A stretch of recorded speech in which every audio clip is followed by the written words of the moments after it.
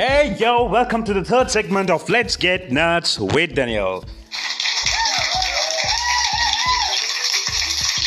All thanks to the millions of followers out there listening to my podcast every day. Okay, I was just kidding. All thanks to my few listeners out there. Now let's leap into the subject. I wrote a small poem. Before that, it made me wanted to speak about certain stuff. So I made a small poem regarding that. Alright, before we get down to the segment, I want to wish all my brothers and sisters happy Eid Mubarak. May God bless you all. So let's get into it. The day the earth stood still, where she decides to pause every man and take a deep breath of clean air. Where she made the nature to smile again, letting the animals roam everywhere they wanted, and the birds to fly without getting hunted. She silenced it with no noise, but called down to the birds to sing merrily. Every man is dying each day. But what I think is perhaps God promised the nature as He promised us not to destroy the earth by flood again, after creating a rainbow as a symbol of promise, as it is said in the Bible.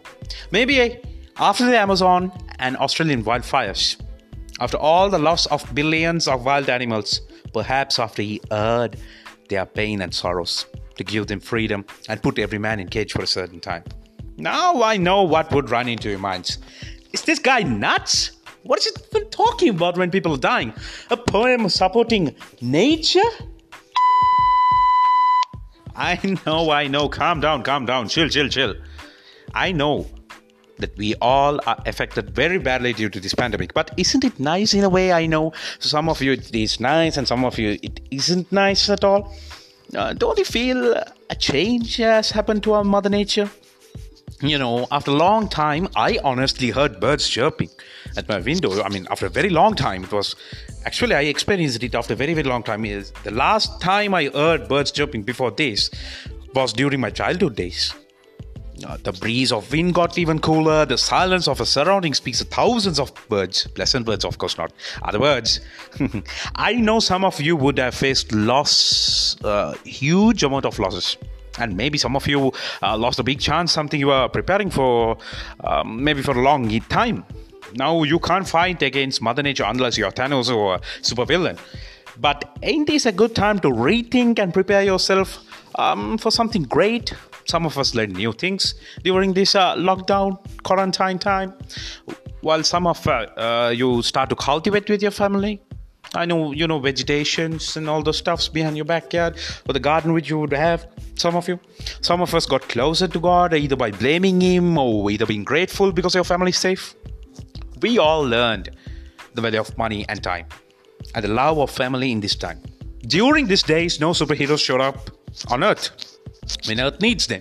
Wait a minute, but do you know there are superheroes even around us, maybe a little bit far?